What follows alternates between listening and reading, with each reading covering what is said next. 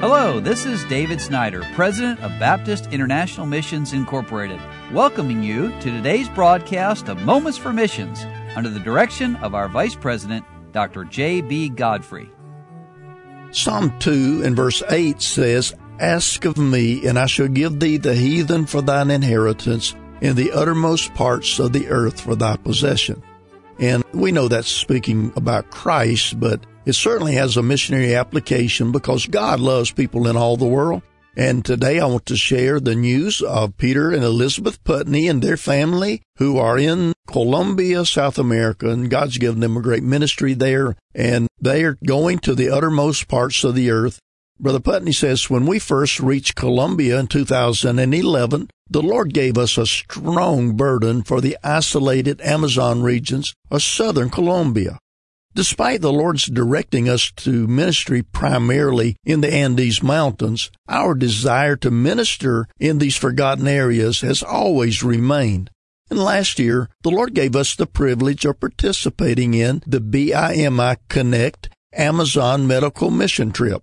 Boy, that's a mouthful, but we do those trips once or even twice a year now. This mission trip works with local pastors and missionaries by bringing in a medical team and an evangelism team to gain access to many hard-to-reach villages along the Amazon River. Many of these tribes will only allow missionaries to enter if accompanied by doctors.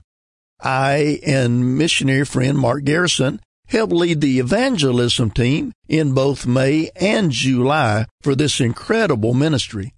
We will continue to help every year as long as the Lord allows.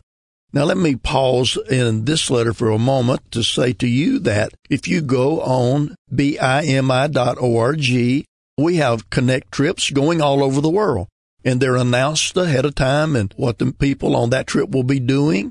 And every year lately, we've had one of these trips down to the Amazon area where missionaries could not go up into the small villages, but they go with a medical team to the villages along the river, and then people come down to them, and it's been a wonderful ministry, and people have been saved, and churches started because of it.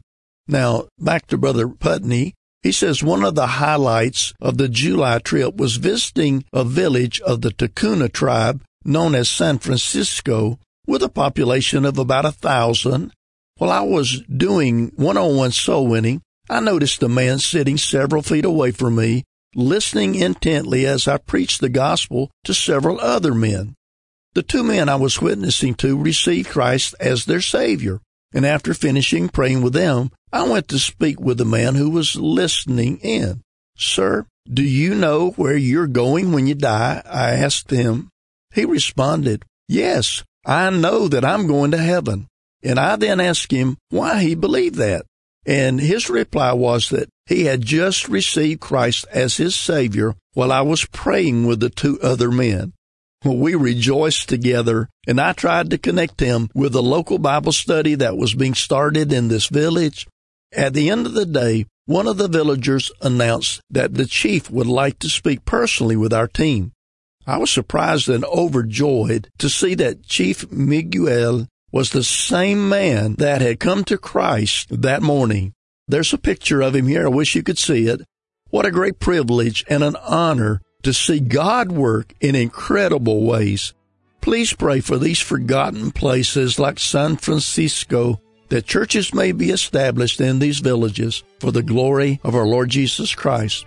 Dear friends, would you pray for the Putneys as they minister in Colombia, that God would give them spiritual strength and travel safety and blessings as they serve Christ. You've been listening to Moments for Missions. For further information, please write to BIMI, P.O. Box 9, Harrison, Tennessee 37341, or call us at 423-344-5050. Or you can visit us online at www.bimi.org. Until next time, may the Lord richly bless you.